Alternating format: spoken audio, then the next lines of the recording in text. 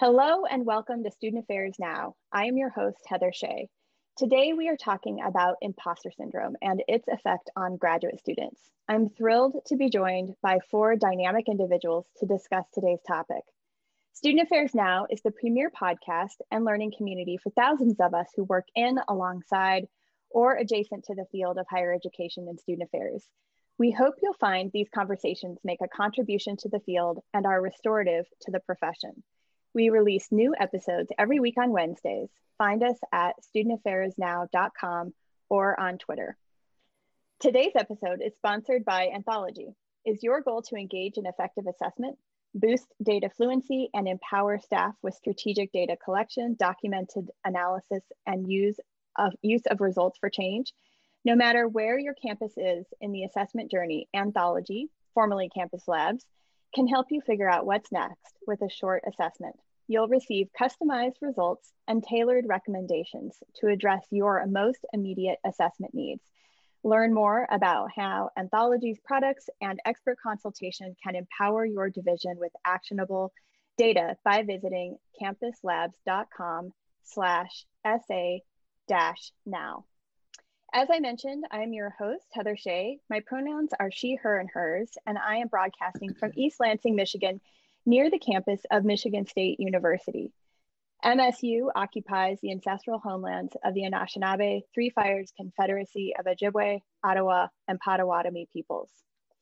So grateful to the four of you for joining me today on the conversation. So let's meet our guests. As each of you introduce yourselves, tell us a little bit about your current roles and responsibilities within student affairs and higher education.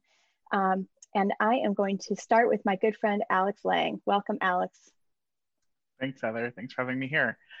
Again, my name is Alex Lange. My pronouns are they and them. I am a PhD candidate at the University of Iowa. Hopefully will be just PhD by the end of February.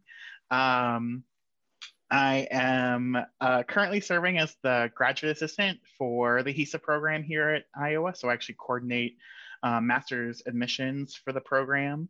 My previous work experiences have included LGBTQ services, student affairs operations, and leadership program. And part of what I study is students who are on the margins of our campus, but also the forces that push those students to the margins as well. So really excited to be here and chat with these fabulous folks today. Thank you so much for Alex being here. Catherine, welcome to the episode of Student Affairs Now. Catherine is a student at Michigan State in the program that I work with. I am. Thank you, Heather. I'm excited to be here. My name is Katherine Lechman. I use she, her, hers pronouns. As Heather mentioned, I'm a second-year master's student studying Student Affairs Administration at Michigan State University. My graduate assistantship is as the coordinator of campus engagement for the MSU Writing Center, where one of my primary responsibilities is supervising our writing engagement liaison program, servicing other units on campus and engaging folks in literacy work broadly conceived. I'm also on the graduate staff of My Spartan Story, which is MSU's co-curricular record, and have had the opportunity to be involved in the National Peer Educator Study as well. I'm particularly interested in academic gatekeeping and its impact on student sense of mattering. Thank you so much for joining the conversation. I'm thrilled you're here. Eileen, welcome. Hi, my name is Eileen Galvez. I use she and her pronouns, and I'm logging in from the ancestral homes of the Quinnipiac, today known as New Haven in Connecticut.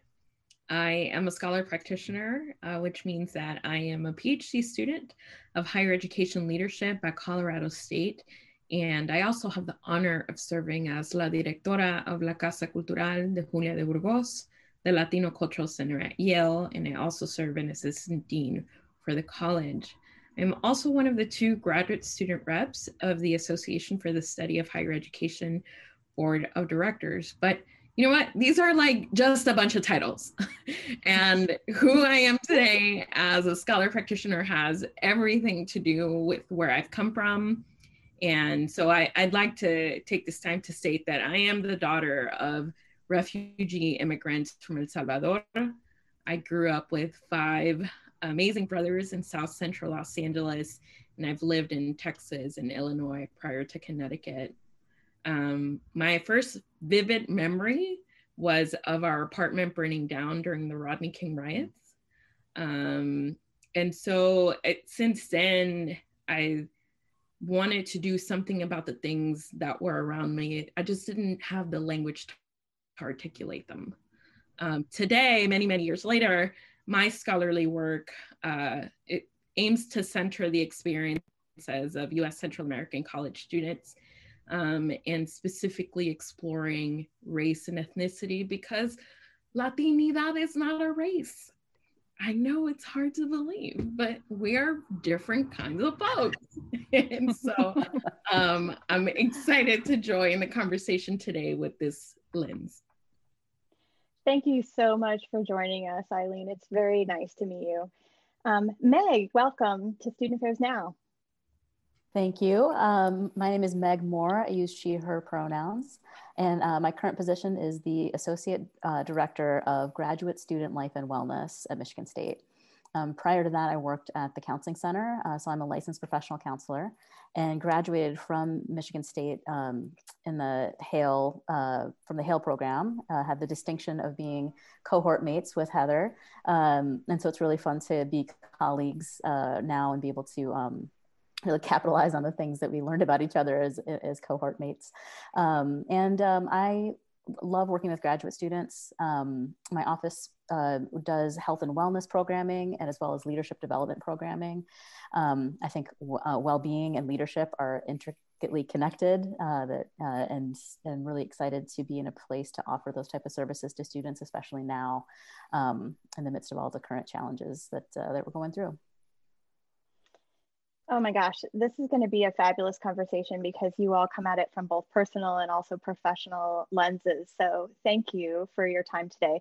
We're going to kick off by talking about what do we mean by imposter syndrome. And I'm going to cue this up to Alex. Alex, tell us what you think. Yeah, I think the literature really sets imposter syndrome as the combination of two things happening at once. One is sort of like our deep doubts about our accomplishments, our skills, our talents, our abilities, plus sort of this deep fear that we're going to be exposed, that those things are not true, right? I think Meg's going to talk a little bit about how this is about belonging, but it's really this idea that if we're found out, someone will know we truly don't belong in a space. And so it's these combination of two factors that come together, but I would offer a third one from my own experiences is that imposter syndrome, I find, is a really environmental condition. It is about being in spaces that make us feel like an imposter. And we know when I started graduate school, I was in a brand new geographic location that I'd never been when I started my master's and my PhD. I was in a brand new program where I didn't know anyone. And I was the student who only had like 2 assistantship interviews the day I went to go visit the program. Whereas like so many other people seemed like to have a packed 8 site schedule. And I was like, oh my gosh, maybe I'm not supposed to be here, right? So like this stuff starts at the moment I decided to apply for graduate school, in some ways still feel, and there's those compounding environments of imposterism. It's like not just living in a new place, but it's also working in a new place, going to class in a new place, and all of this sort of just stacks on top of each other into a not nice stack of pancakes. It's like a poor stack of pancakes in many ways is how imposterism feels sometimes. Like an overdone pancake with no butter, no syrup. It's just, ugh. Something nobody wants. Exactly. No one wants that. Yeah. And so I think the deep part of this that's really important for me is that, yes, environments and context can really make us feel like imposters, but it's also about thinking about how we negotiate our expectations of what is real and possible for ourselves too. And I think it's a really hard conversation a lot of us don't like having. I know I have a nice therapist who helps me prompt those conversations for myself. but that's what I think about when I think about imposter syndrome. I think this bad sack of pancakes is going to be something I really think about a lot now. That was a really on the fly metaphor, everybody. So I love it. I love it. I love metaphors as ways to explain the things that we're trying to say. Thank you for that, Alex. So I want to ask Meg, I mean, as a counselor, I think one of the things that we know is that some level of self-doubt, might be, quote, normal, whatever that means. We could problematize what that means. But when does this cross over into something that might be actually have mental health implications for graduate students? And then I'd love to hear more about what you think about this kind of community belonging and what Alex just spoke of regarding environmental context. Sure, and there's so much to unpack there. But to start with that sense of belonging, I think there's a sense that people like me don't belong in a place like this. So it's also about social identity and group identity. If you come from a non-dominant group or marginalized group, there's already, that's already one of the pancakes. We're just going to keep extending that metaphor because it's great. But that's one of the pancakes, is that people like me don't belong here. We're here because we have to be exceptional if we are here, because people can tell by the way we look or the way we sound or the way we dress. There's something about us that marks us as outsiders. And so even though I do think that everyone could potentially experience this sense of imposterism, that it is different depending on what you look like, depending on where you come from. And so to feel like I belong here, what does it look like to have a sense of belonging when you come in with that pancake already on your plate? So I think that's definitely one of the big challenges. From a mental health perspective, I do think that all humans come into the world asking, am I enough? Am I loved? And we all have a different set of answers to that, and that we wrestle with at different, based on how we were raised, the resources our family had, all those things. And so I think everyone has some type of insecurities. That's normal. I think it becomes a problem when the insecurities start to drive our decision making to the extent that it is really impacting our sense of well-being. If we are feeling hounded and bullied by our own insecurities to the point where it increases our anxiety, depression, obviously, depressive symptoms would come from that, of feeling just hopeless and helpless. So I think that there are definitely a lot of mental health implications for someone who constantly feels like they don't belong, that they're not good enough to be here, and eventually someone's going to find that out. It really can feel like, I think, being haunted by these fears, and that over time it can absolutely lead to complications in your mental health and well-being, and it can break down your physical sense of well-being. It can impact you in so many different ways. Eileen, talk a little bit about when this might show up for graduate students. Alex spoke of, when they came to campus, right? Or just thought about the idea of going to graduate school. Is it admissions? Is it when you get the first assignment paper back? Talk a little bit about your experience related to that. Yeah, I think higher ed just happens to be one of those environments, but it's beyond higher ed. I can't remember when I haven't felt haunted. I really like that, because that's exactly what it feels like. You're scared all the time.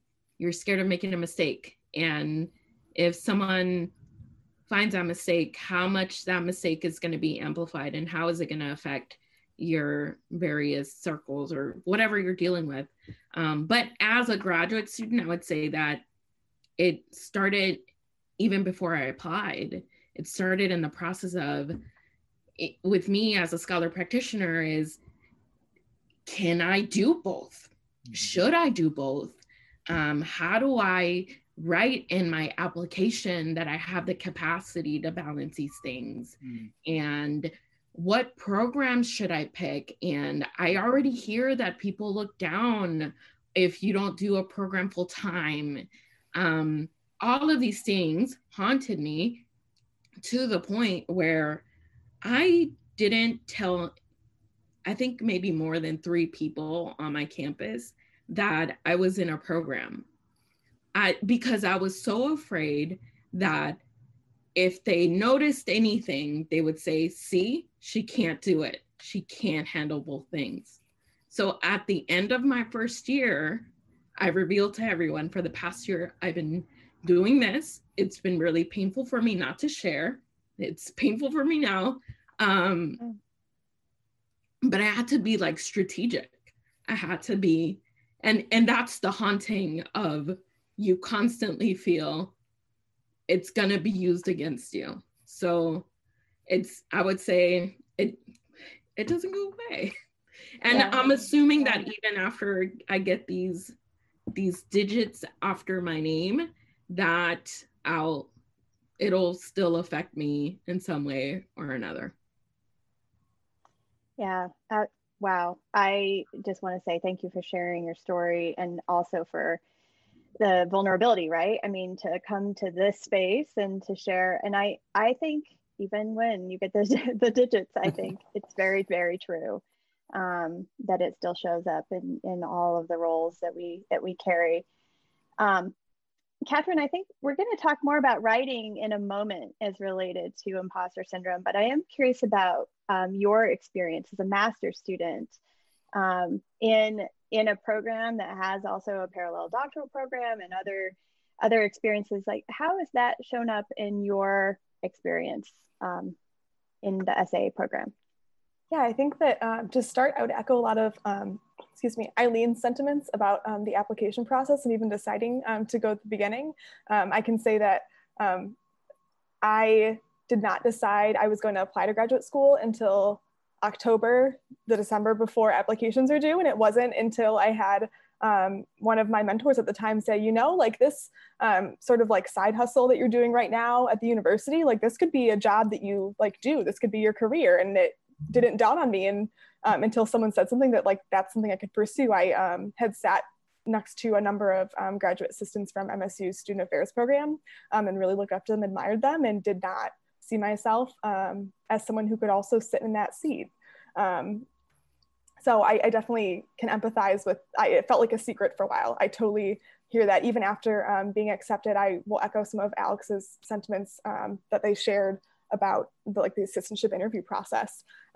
I remember it's this weird, you're trying on a program, you're trying to figure out if you fit in here, if these could be your friends, your colleagues, your peers, and you're also competing for funding with them and interviewing for assistantships and, you know, trying not to be competitive in that way and compare yourself, but it's hard not to, right? So I think that a lot of my experiences with imposter syndrome certainly showed up in that, that application process. Absolutely. I think, Heather, you bring up an interesting point about the parallel doctoral program. I've been really lucky to have Hale doctoral students serve as mentors for me throughout my process as a master's student here, but I have often thought about whether I deserve to be in the room with them, or if some of the research projects I've been a part of, I almost said lucky to be a part of, but I worked hard to be a part of those. So I'm going to take that out. If I should, you know, have my name next to theirs as well. So it's not comforting to know that it never goes away, but I think that it's, you have to check yourself. And I often think about the advice I'd give to my students on this topic is that, you know, anyone who's admitted to this program, you deserve to be in that room. You're here because you can be successful. And there's a lot of folks that recognize that. And that's something you have to keep saying to yourself all the way through. Alex, your role at Iowa, similar to my role at MSU, is to work with coordinating these types of experiences as students come to campus. What are some of the things that you're trying at University of Iowa to send that message, you belong here, you deserve to be here, like Katherine was just talking about? Yeah, I think the magic really comes in trying to talk to students one-on-one and in some way, and to the extent that it's scalable and students feel comfortable doing that. But I think that it's always been really important to me to stress, like, one, as someone who is a first generation college student, like, for even applying to the idea of grad school, unlike college, where I feel like there are more folks around me when I was coming up through the K-12 system who had been to college, like my teachers, where my parents had not, there were less people around me who knew what grad school was or how to do it. And so saying to the students, I've never done this, I hadn't done this either until this, so please, no question is beyond asking. And I've really appreciated students who come with like 45 bulleted questions and asked every single one, because I'm like, yes, like just ask. Like there's nothing off limits here in terms of what we're thinking about. Two is really demystifying the process for them a lot. So I think without fail, because higher education in many ways is a system of merit, and so that is the sort of system we judge each other by because of achievement. Folks are like, well, what do I need to do in my application to get in, right? And everyone's like, what do I need to write in the personal statement? And I tell students, this is going to sound cliche, and I just want you to tell me about you, right? Because I emphasize to the students, I'm not looking for 20 different Alexes to fill out this master's program. Gosh, no faculty ever would want that. That sounds terrifying. So many Alexes. So many Alexes. That would be so much. Like, I know I'm extra. I have awareness of my extraness, and like, no one needs that. But we're looking for 20 different individuals who can complement one another. And because the predominant image of postgraduate education is medical school, law school, sort of professional fields that are actually quite competitive because they want a certain kind of student, there's sort of a reprogramming, not reprogramming, that sounds really like post-structural Foucauldian. Where did I go? Sorry, everyone, I'm coming back. And a reframing, as the counselors would say, of what graduate admissions actually looks like, which is a holistic process, which is about finding the right people to come together and teach one another, right? And when you frame it like that, it's more of like, I'm not competing with these other people. I want to see how much of you can show. And that's a lot to combat with folks' experiences in K-12, in college, to sort of like have this flip switched all of a sudden that's really about you as a person and all you bring, and not just about your transcript. But it's sort of about continuing to repeat that point over and over again, which for some students has really helped them feel like a sense of relief in many ways. And just sort of emphasizing that, like, I'm about to defend this dissertation theoretically in 2 months, and I'm very excited about that. Let me be very clear. And like, by many people's standards in our field, I am somebody, right? And I still feel impostery in so many ways. It's like, right, like I can be published in JCSD. Eileen has a really great piece in JCSD that just came out, by the way, that you should all check out. But like, no amount of like publication or anything is going to make this go away at this point, right? It helps not the publication itself, but the process of feeling competent helps. But it's more of a process, and trying to emphasize that with students, I think, is really, really important. Yeah. Meg, I want to turn to you, because I think a couple of things that Alex just said really, really resonated for me with our shared experience in the doctoral program, which it's so meta, right? For you to have been in this program, but now working for graduate student life and wellness. But I was thinking about that idea of a community of scholars, and we heard that quite a lot when we were applying for the Hale program, and Alex just spoke a little bit about this idea of how do you complement one's learning. So graduate student life and wellness exists for kind of building those communities and emphasizing life and wellness. Can you talk a little bit more about what you do and in what ways you help graduate students kind of think about the ways imposterism is showing up for them? Yeah, so I could go in like 20 different directions with this. I'm trying to pick one. I know, I asked you like 5 different questions, so sorry about that. Yeah, well, first, I mean, I think the graduate school experience is not really geared towards supporting one's well-being, because it is. Hello? Can you say that? Can you say that again, Meg, just in case people missed that? Can you say that one more time? The environment, the ways, the myriad ways that we are judged and compared, because that's what we're coming in for. Everything is, it's tough. It's tough on having a sense of well-being and balance and any of those things that we're supposed to have. And I do think that community is one of the best ways to combat this sense of not belonging. It's like, find a sense of belonging on your own terms, because the system is kind of set up to pit you against each other, that education is somehow this zero-sum game, that if someone else has more of something, you have less of something. Now, sometimes it does, because funding is a zero-sum game, but education isn't, and belonging isn't. And so what I try to do in my programs, and every workshop I've done this during the pandemic, the thing that participants say the most is that it was just so good to be around other people who were also struggling. Because you really start to isolate yourself. The more you feel like you're struggling, the more you want to hide that. It's going to make you look bad. In certain programs, it does. For you to admit that you need some extra time or some extra support, it does make you fall down in the rankings. But even in the programs that are supportive, we still feel that way. And so to be around other graduate students, sometimes to get them outside of the bubble, to talk to people in different disciplines and different colleges, or even just with different advisors, so to be in those type of community spaces and to hear other people struggling and being authentic with their struggles, especially if it's someone that you look up to, or someone who is a fourth year in your program who you think, I remember when I came into, and I saw a second year Hale PhD student doing a presentation in this colloquium, and I thought, am I supposed to be able to do that next year? Because I'm like Googling words, I don't know what this is. And so to hear that people ahead of you are still feeling like they don't know what they're doing sometimes, those are some of the best ways to combat this sense of imposterism.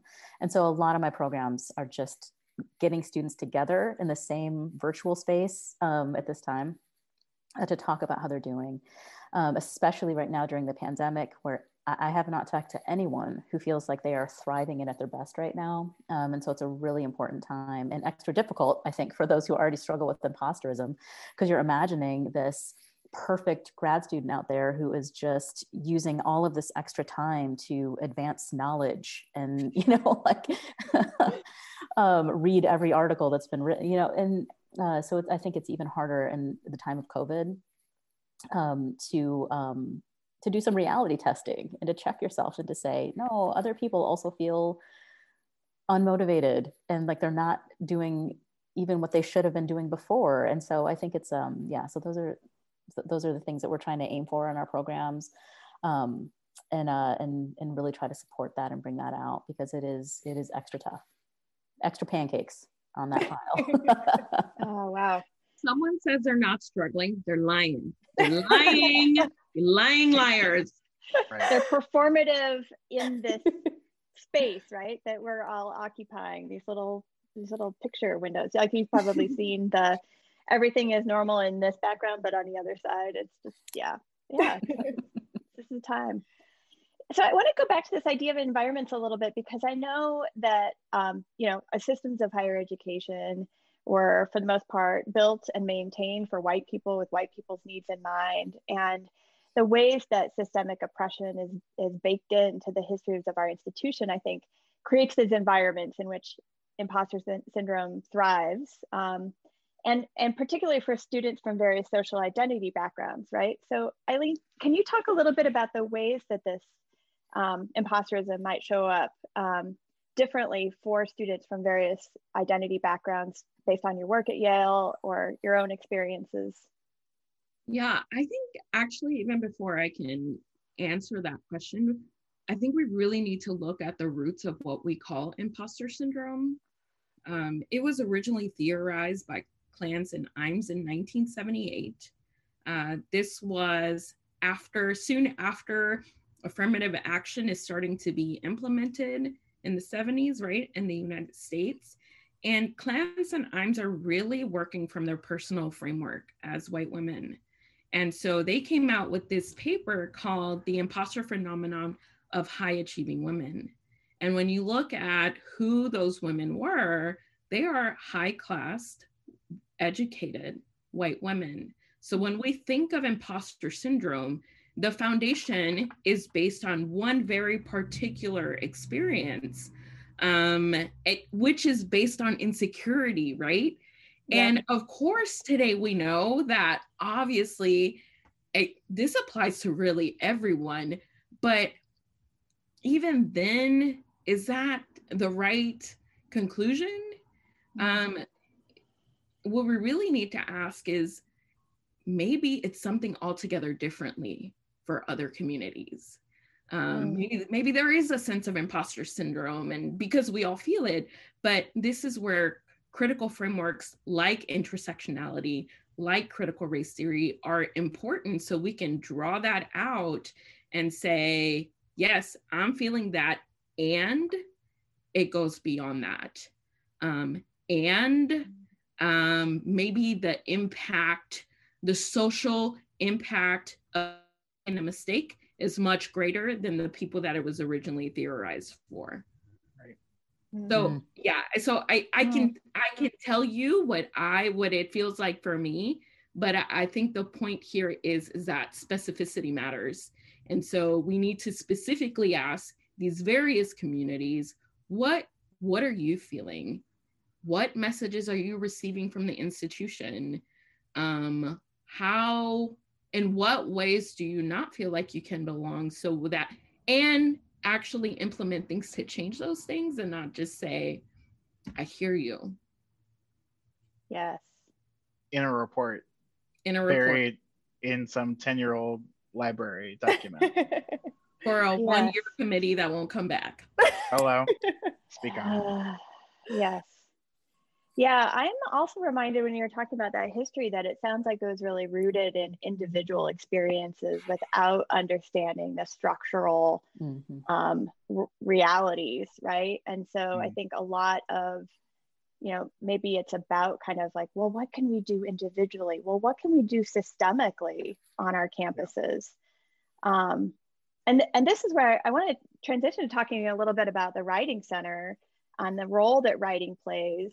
This entire conversation was sparked by a fabulous conversation that Steph Aguilar-Smith and Katherine and I had to talk about writing in graduate school, and what does it mean to do academic writing, and how does that kind of foreground within the credential, right, that we're seeking, this way that imposter syndrome can kind of show up.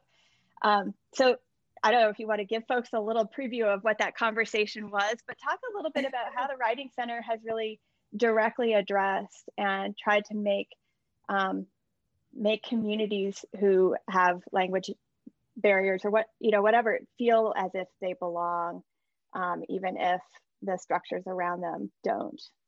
Yeah, so I would start first by encouraging folks to check out the Writing Center's website. I'm sure we can link it somewhere, but it's writing.msu.edu. In the past couple of years, they've released a language inclusivity statement, talks about a number of things, but it really gets to the root of students' right to their own language practices. And there's a text on that as well that is a great one to read. I'm sure can be linked as well. But I see this in a lot of graduate students through a number of disciplines, but especially it's perpetuated for folks who don't see their language practices reflected in what we deem to be academic writing or good academic writing, whatever that means. And you can problematize that a ton, and I love to, but we've crafted language in academia as a mechanism for gatekeeping and exclusion, and it further perpetuates imposter syndrome for a number of populations who are already kept out of academia. I'm thinking of marginalized folks, particularly, whose language practices are deemed other and not the standardized English that academia tends to subscribe to. I think more broadly, this speaks to the reality that institutions of higher education are constructed in a way that are meant to exclude, and these ideas are meant to hurt particular groups. That's sort of been structured that way. I think we have to confront that reality. I think on a more one-on-one level, when working with writers, it is so challenging when a student comes in and says things, and this happens all the time, that my professor said that I should have a native English speaker look over my assignment. At that point, not helping the student isn't an option. And as a graduate student doing my job, it's really hard to, I don't grade their work, right? And I know that if I don't assist them with this and help provide tools, that they're gonna fail, and the professor is gonna grade them unfairly. I think the first thing is really important to do is acknowledge the harm that those kind of statements and that culture in academia causes. And then I see my role as teaching the rules of the game, so to speak, and talking about how messed up that structure is, and how do we work in this space right now with the power that I have, with the power that you have, and figure out how to dismantle that structure from within, hoping that someday I might have more power and be able to rewrite some of those rules to the game. So I see a lot of tensions in the work that I do working with writers, but I think there's a little bit of hope in recognizing your own agency and where you have place to make those decisions. And I will continue to advocate for students' right to their own language practices because we need more voices tackling all sorts of issues, and subscribing to a standardized academic English that we've prescribed is not inviting more voices, and we're not doing more or better research by using that as a mechanism for gatekeeping. Wow, you can see why this conversation just sparked into this broader conversation, because I was blown away by that. I mean, we were talking about, how do we help master's level students, conform, and then to come to find out that the Writing Center at MSU is really this place that's much more inclusive and broad-based. So I appreciated that introduction and knowledge, Katherine. Alex, it sounds like a little bit of this rests with faculty. You're teaching a little bit. Just a little bit. Yeah. And you want to be a faculty member, am I correct? Yeah, maybe. Yeah, maybe. Determined. Who's hiring? Look at Alex. Listen, from your lips to all those applications I filled out years, truly. That's right. Tenure track positions in your future. Talk a little bit about what you think, though, that faculty might do to better support graduate students, and maybe specifically in student affairs, right? As graduate students, as they're coming into these spaces around writing. Yeah, I think feedback is so paramount. I think I'm of a believer that feedback is a gift, that folks have taken the time to invest in my either writing capability, my arguments, whatnot. I think that I got a nice kind reminder from students that I can even be more, I think I'm pretty assuring and supportive in my feedback. And I think, and especially in, I think it's offensive to dumpster fires to call 2020 fire, but for the sake of the conversation, in this dumpster fire of a year, because I don't want to have you put an explicit tag on this episode on iTunes. Thank you. Yeah, I appreciate that. Anytime. It's been important to reassure folks that they are knowers, right? That they are folks who do know and bring something to the conversation. They might have not replicated the concepts from the readings exactly in the ways that they needed to, but what did happen well, right? Because I think a lot of times in feedback, we think being scholars or being in graduate school is associated with our ability to be critical, and oftentimes unkindly critical. I think there are times to be unkind. Let me be very clear, because some people somehow don't get the picture. If you're not unkind sometimes, that's not students though often. That is often our peers who maybe need to be taken off a high horse once in a while, right? There's space to be unkind, I would argue. But with students, I think it's about practicing kindness in feedback and saying, not that you got this wrong, but here's an opportunity as you think in the future. I was just grading final paper or giving feedback on final papers for a class I co-teach now. And I often said things like, as you continue to evolve as a writer, think about this thing in the future. Like this could be a way that you take your writing from good to great.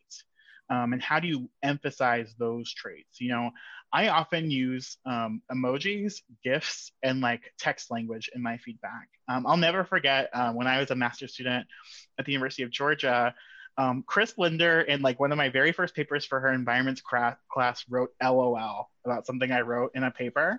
And I was like, what? Did you just like laugh out loud about something I wrote in a paper? And it was like this really humanizing, quick concept of just like being like, I appreciated what you did here, right? Because I was being smarmy about something. I think it was about a campus tour project. And those little things remind students that one, you're human, giving them feedback, but two, that like feedback does not have to be this slogging process through comments of just how awful I am as a person. Because that's how often some of this, like writing especially feels, especially in a field that prioritizes reflective writing. Reflective writing is really hard to separate from ourselves. In fact, we're more encouraged in feedback to be more and bring more of ourselves to our writing. Well, if we're bringing more of ourselves to our writing, then folks should be bringing more of themselves to their feedback and talking to me as like if I was another person in the room, rather than some piece of paper that's in front of them, right? And so I think it's really important, particularly in feedback mechanisms as instructors and faculty, how we think about giving students that confidence and self-assuredness. And I think too, it's, you know, I've moved more assignments in the last year to sort of be, you turn in a draft that's not graded first, and then you turn in a draft that's graded. Right? How do you build in assignments that allow people to experiment, try different things, and do so in a way that doesn't maybe affect their ultimate outcome in a course, right? And those kind of assignments have been really well, because ultimately what I want to do is I want to read your best writing, and I want to help you get to your best writing. And so let's do that together across the course of the semester, rather than just sort of at the end and make it a big stakes 50% of your grade paper that's due in the last 2 weeks. That's nerve-wracking. Who needs that? So let me help you if that still needs to be a 50% paper at the end of the semester, let's write it throughout the semester then, as a different way of tackling those things. Yeah, well said, well said. Meg and Eileen, this question was posed by one of the other hosts of Student Affairs Now, Susana Munoz. And I did I don't know that I'm doing this exactly right. These questions around imposter syndrome don't seem to quite be getting there and like demonstrating, right? And very ironic, yes. Right? And Susana wrote, she's like, how about a question like, when your imposterism flares up, what do you say to it? How do you literally speak to your imposter syndrome to counteract its negative effects? So I'll pose that to you two, and then anyone else who wants to jump in. And then we probably will close out a little early and move to our final question after that. So what do you say to your imposter syndrome, Eileen? Yeah, so Doctora Susana Munoz is my advisor. And the paper that Alex brought up is co-written with her. And the process was in many ways really great, really kind feedback. But the difficult part was me of, what do I do with this? And passive voice keeps coming up. And darn passive voice, I tell ya. Passive voice. Why are there so many reviews? And when is it going to be over? And in one of those nights, Doctora Munoz was like, just reminded me, this is a symptom of me growing up with Spanish as a first language.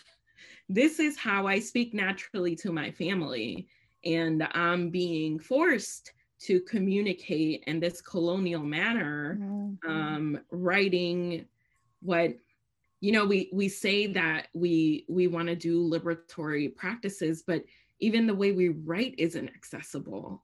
And so I think part of that is the recognition of it's not my fault and that's okay. And you know what, whatever, I'll like acquiesce on this paper, but I need to do other things outside of the academy if I really espouse two liberatory practices.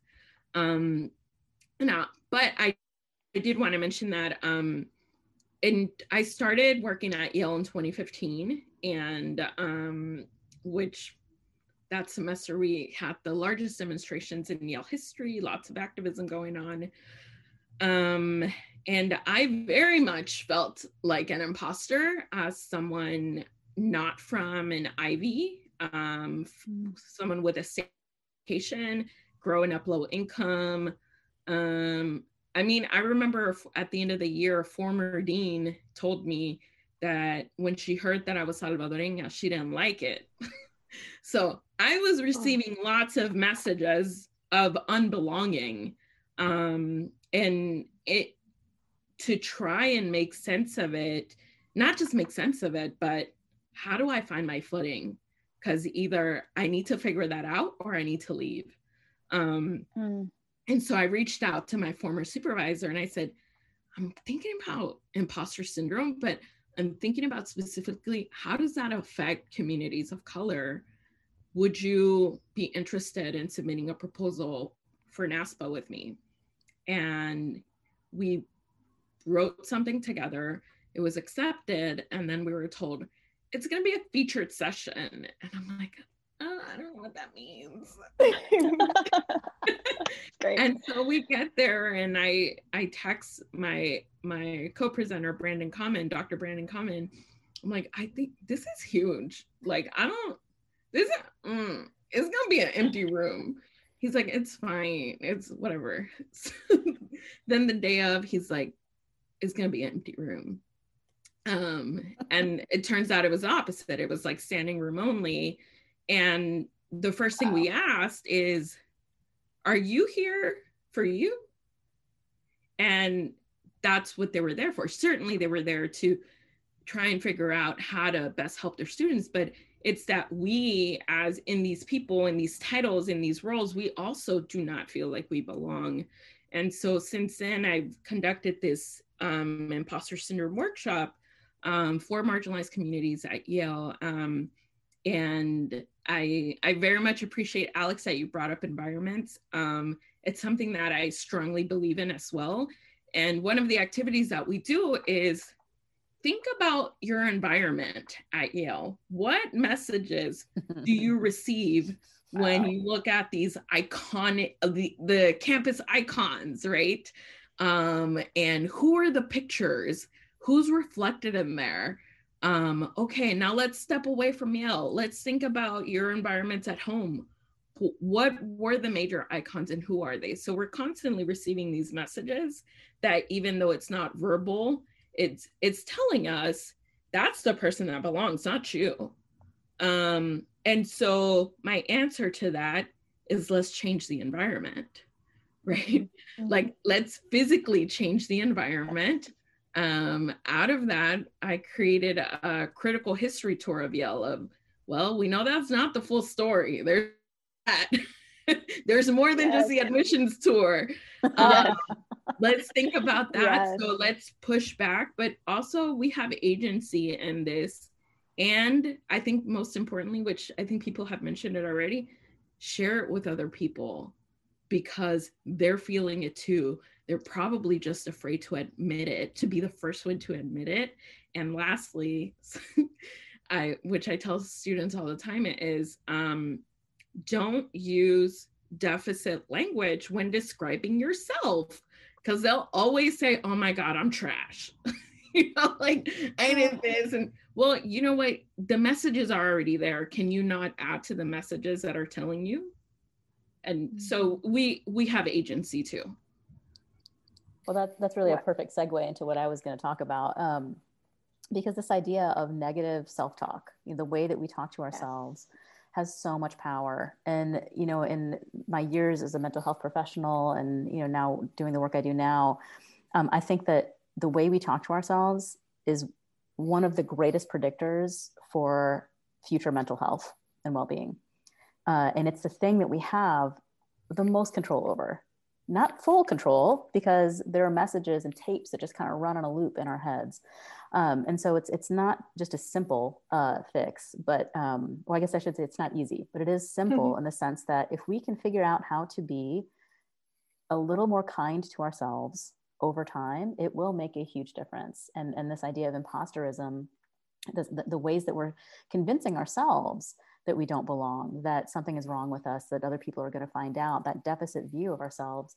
And we're all too quick to find confirmation, right? Any type of negative feedback, any type of feedback feels negative, confirms, oh my gosh, see, I'm not good enough. And so I think one of the exercises that I have people do is this, how to become a friend to yourself. And if you just think of some of the things that you say to yourself, and most high achieving people, and I would put grad students in that category pretty firmly, have like a very bully voice inside of their heads that's getting them to do things, especially now when our motivation is so low, like, oh, you're just so lazy, I can't believe you, blah, blah, blah. So imagine someone that you love, and imagine another person saying those things to this person that you love. How would you feel about that? And I can tell you right now, I would have violence in my heart towards someone who said anything like that to someone that I love. That would not fly. Mama Bear would come out, and I would have some thoughts and feelings about that. If it's not okay to say to someone else, it's not okay to say to yourself. And it matters. We know that words matter. Why would you be so mad if someone said something? They're just words, right? But they matter, and they have an impact, and they leave marks in deeper ways, in some ways, than physical things can do, because it's hurting us from the inside. So if we can figure out how to be a friend to ourselves and be consistent, be the kind of, because we all know this too, when a friend is struggling with imposterism and you hear them say something like, my work is crap, and you're like, your work is I wish that I could do work as good as you're doing. The way that we encourage our friends, we know how to do it. So we have the capacity. We just have to figure out how to point it at ourselves and be the same kind of friend to ourselves as we are to others. If you can take one concrete thing away, if you can work on that, it will make a difference. Wow. I love that. And I really feel like I've said this to myself several times. Like, if a student came into my office and was expressing some of the concerns that I'm feeling in my own, I would walk them to the counseling center, right? Like, huge need to go see my therapist, right? So that's really powerful, Meg. So we're at the end of our time. I wish we had more time. It's fabulous to talk with all of you. We will have additional resources that folks posted alongside this episode. But for the conversation, as we always end on Student Affairs Now, this podcast is called Student Affairs Now. So really quickly, what are you pondering, questioning, and troubling now? And it could be related to this podcast or beyond. And Eileen, I'm going to start with you. I'm going to go across my screen. So Eileen. Sure. I alluded to this earlier, but I'm really thinking about troubling the concept of Latinidad, of also questioning why we use the word Latinx if we're not centering trans Latinx folks, and really just I think there's a need to push back on how we think of this group of folks as a monolith. Thank you. Alex. Now you're asking a PhD student what they think now in 30 seconds, 60 seconds. One, that I think dealing with imposter syndrome is a process, not a switch. I think I'm taking a lot of what Eileen shared. I think I'm in particular thinking about imposter syndrome versus imposturing conditions. I think that lets us sort of pinpoint these things that happen, that we, those who control spaces more might have more agency to correct and fix out. I'm thinking of a quote one of my master's cohort mates always shared, is that comparison is the thief of joy. And I think imposter syndrome is so much buried in comparison, and comparison is actually quite a natural human response, specifically in education. So I think often about the people that I need to reach out to that will help me stop comparing myself to others and make me compare myself to myself. Am I staying with who I know myself to be, and how do I latch on to those people? Specifically, especially in times of the beginning of the semester when there's so much being spent in assistantships and in your new places and whatnot, and like, where are you finding places to combat that imposter syndrome? Where are you talking to the people that don't make you feel like that? And how are you using those resources? And two, I think that even people listening are going to listen to the five of us and be like, yes, those people feel it, but they're also really accomplished people too. And they're going to do this comparison game. And what I'm going to tell you right now is that you put on your leggings most likely in a similar way that I put on my leggings, which is one part of the waist strap at a time. Okay. And so like, we're all doing this together, and none of us is more sort of glorious or have this figured out in any way than any other person. I think about this during conferences a lot when I see the quote unquote rock stars of the field who are rock stars, but they feel these same ways too. They just are really good at navigating it in ways that I'm not yet. Absolutely. Snaps to that. 100%. Meg, what are you pondering now? Oh, similarly, I have again a million things on my mind just as a result of this conversation. But I think it's one of the things, the difference between imposterism, the word people use imposterism, imposter syndrome, imposter phenomenon interchangeably. And what I like about using imposterism is that to me it does capture a little bit more of the environmental. The impetus on like imposterism is something that exists. It's not something that is my problem. Like a phenomenon, a syndrome makes it sound like I have a disease. And so I've been hearing people use imposterism, and I really like that, because I think we have to look at the environment and I part of my research was looking at graduates' socialization, and that the especially in doctoral socialization, but I think it is true across the board in higher education. We're being socialized to think, act, dress, write like the dominant culture, cis straight white men, and that's what we're being trained to do. And how do we take that apart? And how do we? Because also an identity, the other piece of my work is about identity development, and identity is so strongly connected to language and to expression and to the things that we think and write about. And so so the last thing I'll say then is this, is that how can we protect our identity while functioning in this environment? How can we separate our sense of self-worth? Our self-worth isn't being judged. Our paper that I wrote is being judged. How can I keep those things? How can I build some distance between those things so it doesn't feel like myself is being judged, my identity, my culture, even though the intent might be to judge those things, but it doesn't have to mean that to me. And so what type of community support, what type of support can I find to ground my sense of who I am, so that it can't be shaken, or so it can be held separately from the products that I'm producing, and to be able to, I don't want to say we should separate our identity from those things, right? But we can separate the judgment. And how do we do that? And so that's what I'm thinking right now. Thank you. Katherine. Yeah, I'm thinking about two things. I'm first thinking about feedback, and I'm thinking about what it means to give and receive generative feedback that pushes us towards our goals, that shows us what we like and what we don't like and how to do and not do those things, versus destructive criticism that really can feel like it's attacking our identity and our self-worth and our very being. But I'm even thinking about how we can prioritize the needs of people and of community over institutions and structures that tend to hurt us. Very well said, all of you. Thank you so much for your time today. And thank you for being guests and panelists on Student Affairs Now, contributing to our podcast. Thanks also to our sponsor, Anthology, formerly Campus Labs.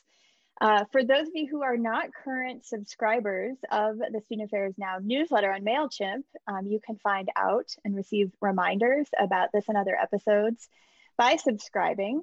You'll receive just one email a week on Wednesdays when we promo that episode of the week. And you can also browse our full archives, which is growing at studentaffairsnow.com. If you subscribe to our podcast on iTunes, please invite others, share on social. And I know this is cheesy, if you leave a 5-star review, it really helps conversations like this one reach more folks and build a community. Again, I'm Heather Shea. Thank you to our fabulous guests today and to everyone who's watching and listening. Make it a great week.